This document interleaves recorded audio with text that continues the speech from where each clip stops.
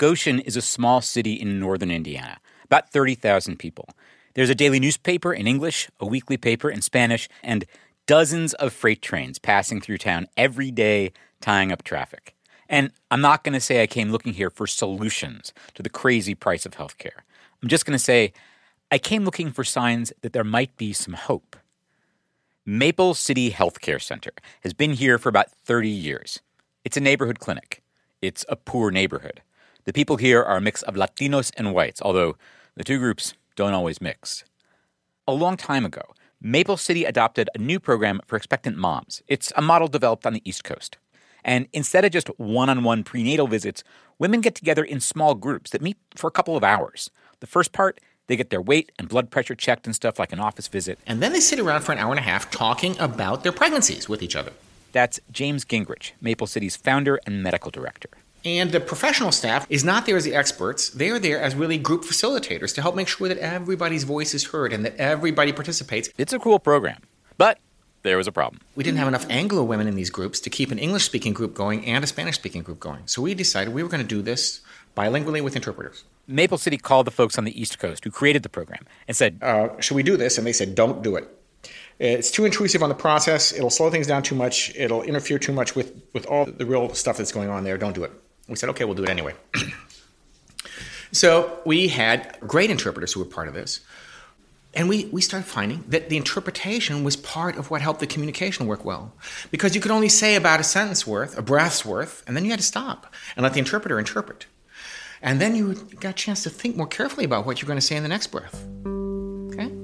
And so people started speaking with greater care. And they started listening with greater care. And you got to listen twice to everything. Once in English, once in Spanish.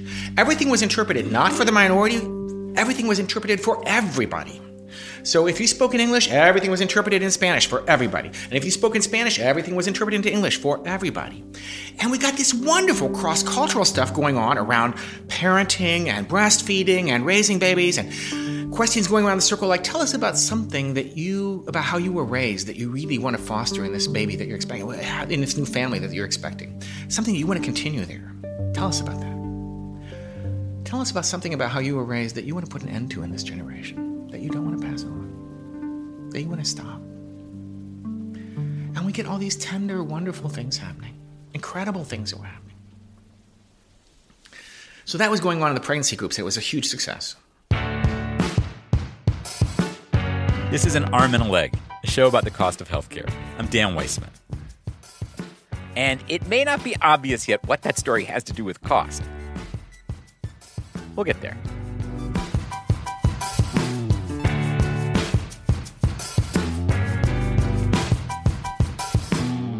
Maple City ended up using that experience with the pregnancy groups to address a related problem in a different part of the organization, the board of directors. You can already tell, diversity is a big value here. And James says when the center was getting started, the board was super diverse, culturally diverse, economically diverse, with plenty for everybody to do. They were having hot dog sales and bake sales and trying to make these things go, and they were all engaged. And then we got to a point in organizational life where we were about executive oversight, fiscal oversight, policy oversight, all extremely middle-class agenda. And before we knew it, we were left with a small, extremely dedicated board, extremely good people, loved the healthcare center, would do anything for the healthcare center, all middle-class white Mennonites, do-gooders. Mennonites. I should mention, Mennonites are a Christian denomination. There's a Mennonite college in Goshen and a bunch of what James calls Mennonite do-gooders around. James is Mennonite, went to college here, got involved with some of those folks, lived in a little intentional Mennonite community in this neighborhood. He loved the experience of working with neighbors to make a stronger community, and he saw a big need for better health care right here. And that's when he decided to create this clinic. I really went to medical school not because I wanted to be a doctor. I went to medical school because I wanted to do this project. While he was in med school, he says he made sure to keep himself attached to church and community to hold himself accountable to that vision. I'm pretty convinced that medical training is every bit as much about acculturating you into the profession as it is about actually learning medicine. Most places in our world, you either do well or you do good. But in medicine, we had the illusion you could do both. And so I wanted to surround myself with people who would keep me from buying into that illusion. So, okay, James gets done with med school, he gets the clinic going, all this. And then, years later, he gets a wake-up call about his board of directors while he's filling out a grant application. And there was this question on this grant application that said, so how is the diversity of your community reflected in the diversity of your board? And he's like, ugh, busted.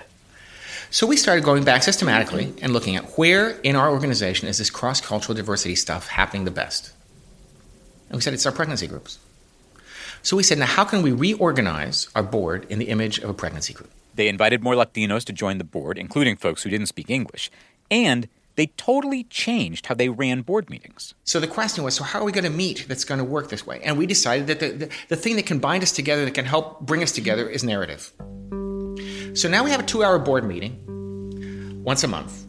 Some people speak English, some people speak Spanish. We have interpreters. A few people speak both. We spend the first hour of every board meeting around a circle. We go around the circle telling our stories around a question that's asked. It can be something like, tell us about some time when you experienced unexpected hospitality in this community. Or tell us about some time when you felt alienated in this community. Or tell us about how your family of origin handled money. Or tell us about some time when you were in crisis and what did you learn about yourself. And we go around the whole circle and everybody tells their story. And it doesn't matter whether you're literate or illiterate. It doesn't matter whether you speak English or Spanish. You have a story to share. And it's an important story because it's part of the perspective of our community. And that is the heart of the work we do as a board. The second hour, we do what we call housekeeping. We pass budgets and policies and do all that other stuff.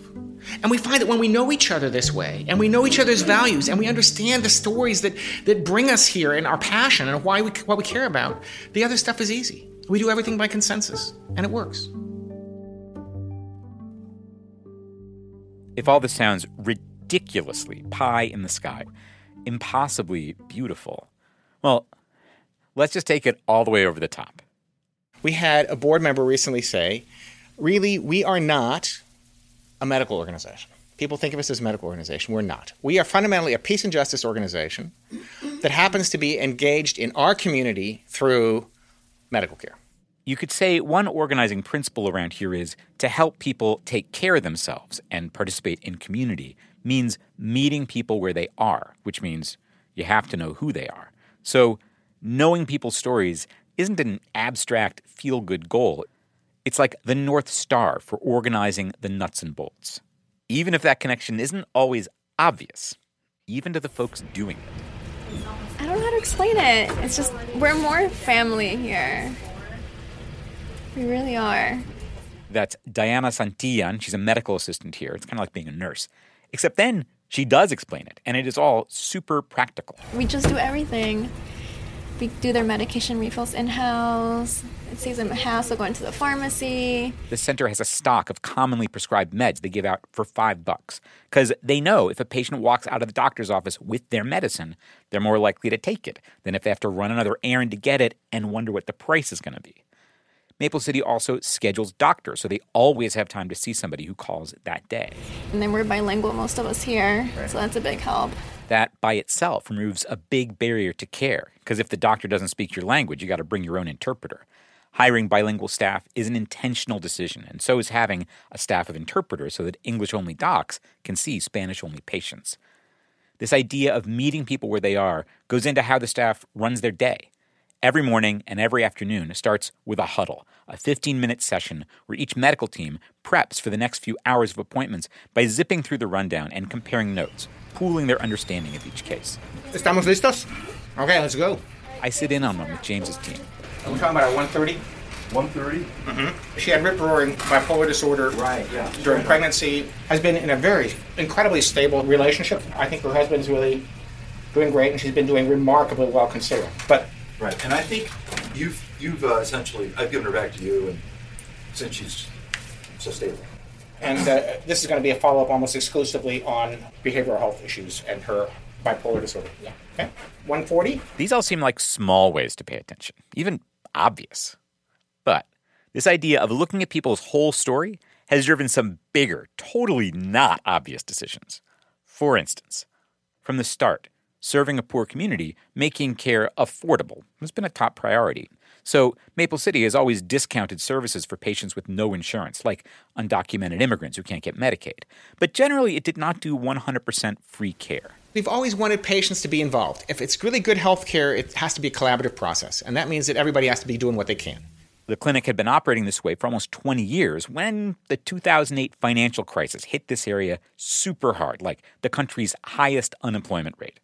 And all of a sudden you had families that had no source of income anymore. You had 4 and 5 families piling it together into one house just to have a place to sleep and live, and one wage earner maybe for the whole household. The elementary school across the street started offering free lunches and free breakfasts for 100% of their kids.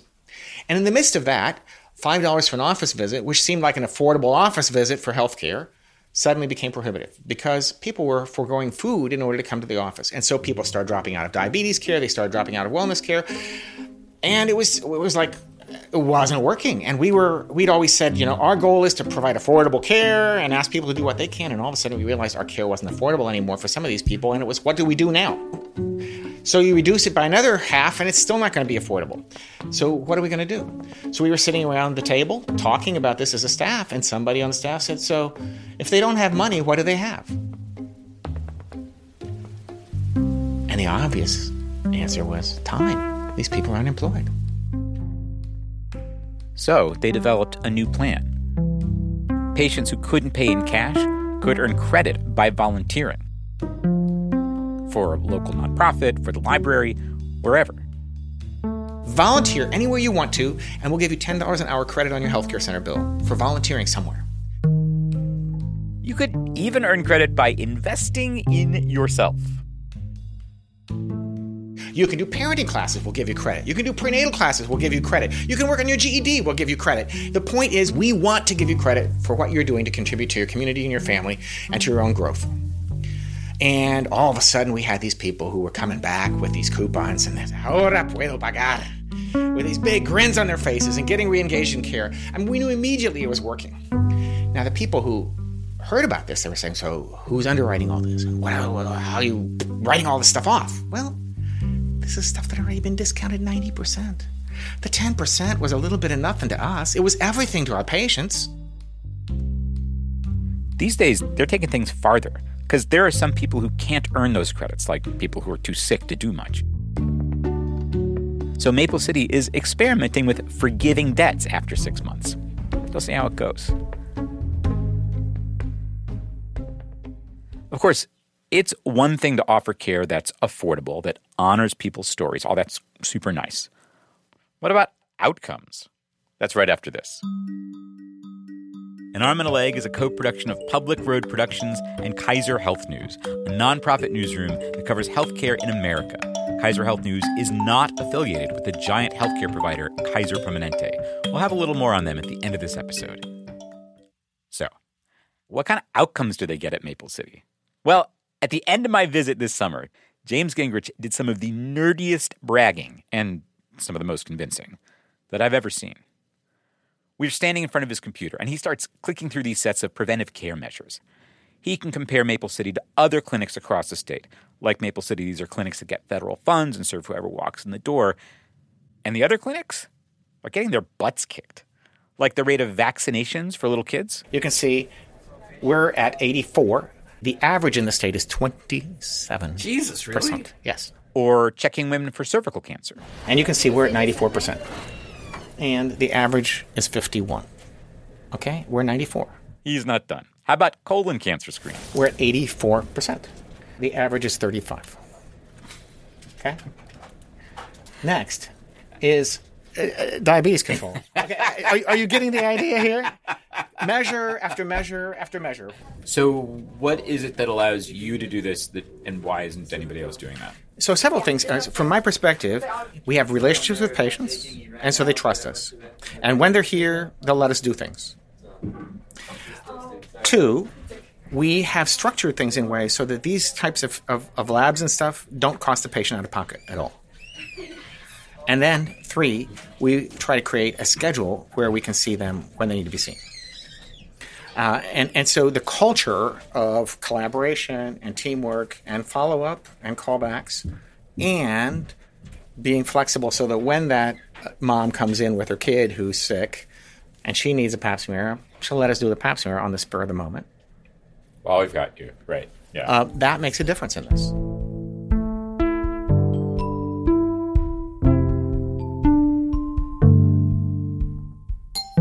So how does all this get paid for?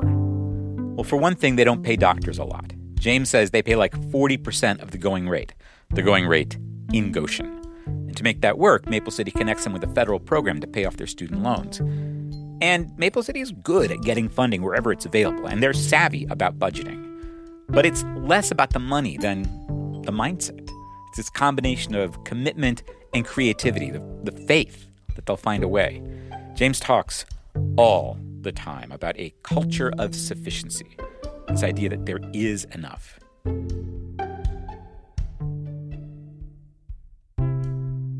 I mean, I'd love to say, problem solved, let's just put this guy in charge. I can cancel the rest of the podcast. Except no. I mean, for one thing, even here, there are limits, like size. For all its creativity, the center has a limited amount of money, limited capacity. For a bunch of years, Maple City basically did not accept new patients. A few years ago, they started accepting some new federal funds, and the place doubled in size. But that just confirmed something they'd already basically known. There is a limit to how big this place can get. A place built on relationships, on intimacy. Past a certain point, getting bigger means you lose some of that and take on bureaucracy. And James already sees it. So when we doubled in size over the last 5 years, I would say we probably quadrupled in the number of meetings we have and the amount of that stuff that goes on. So he's not interested in getting a lot bigger. And then there's the fact that as invested and lovely and smart as everybody I meet here seems to be, there is a degree to which the whole place, the whole institution does seem to revolve around James, his vision, his energy, his commitment, his personality. And he's about 60 years old. When I talk with Don Yost, who does grant writing and communications, his title is Chief Storyteller, of course. He brings this up. While we want this to continue after James, as does he, it may not. And you know what? That would be okay. It would be 35 or 40 or 50 years of really good work, and we could let it at that. It's not like we're afraid to have this place die.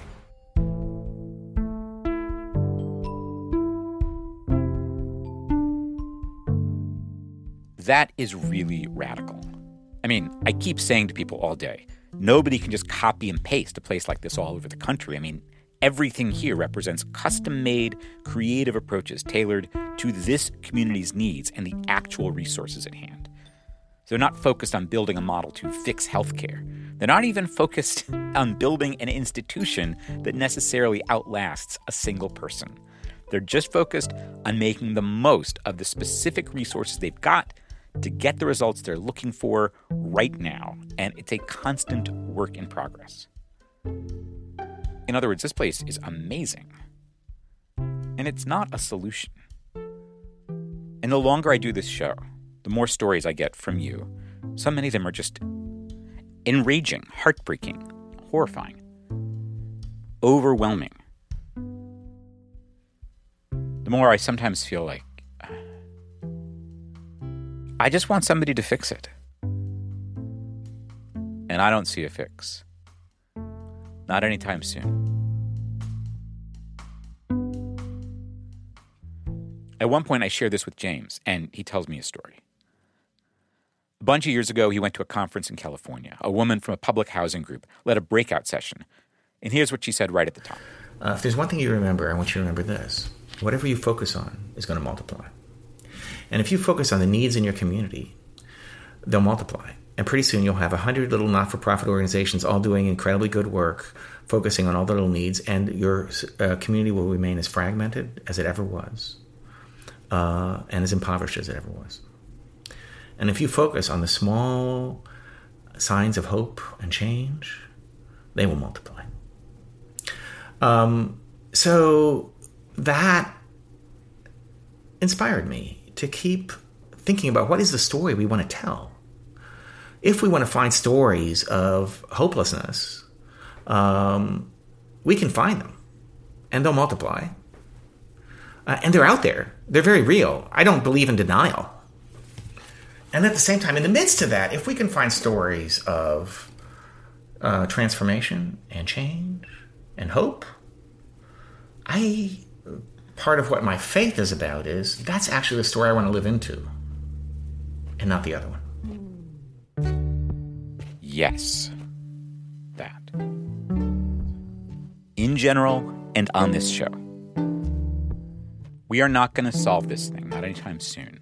But we can absolutely be on the hunt for ways to get it to suck a little less. Right now.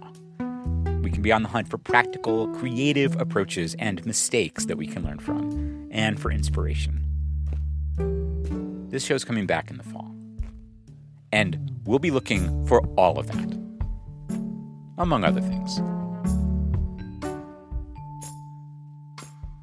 Meanwhile, I just want to say thank you.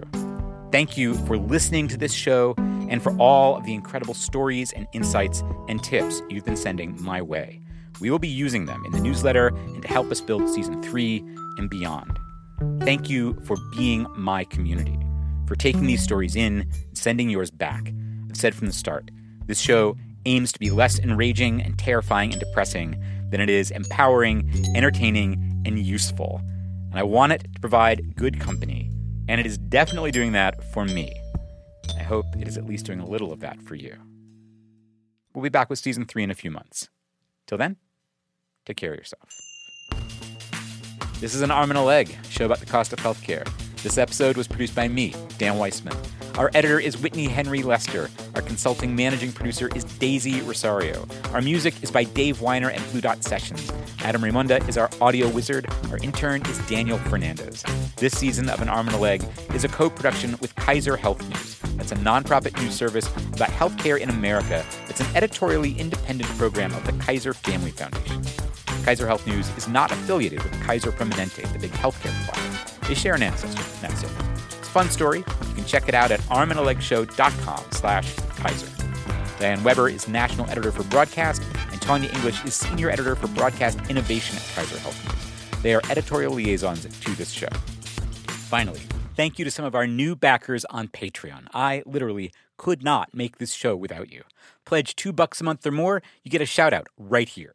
Thanks this week to Dimitri Shinkar, Laura Elizabeth Friddle, Jay Gardner, Jamie Hamilton Antonson, Camille Carter, Lori Krause, Suzanne Griffel, Christian Mulcahy, Ivan Myers, John Patlan, Jenna Smith, Cheryl Duvall, and my brother, David Weissman. You personally bring me back to my little studio every day. It's like you're saying to me, ¿Estamos listos? Okay, let's go.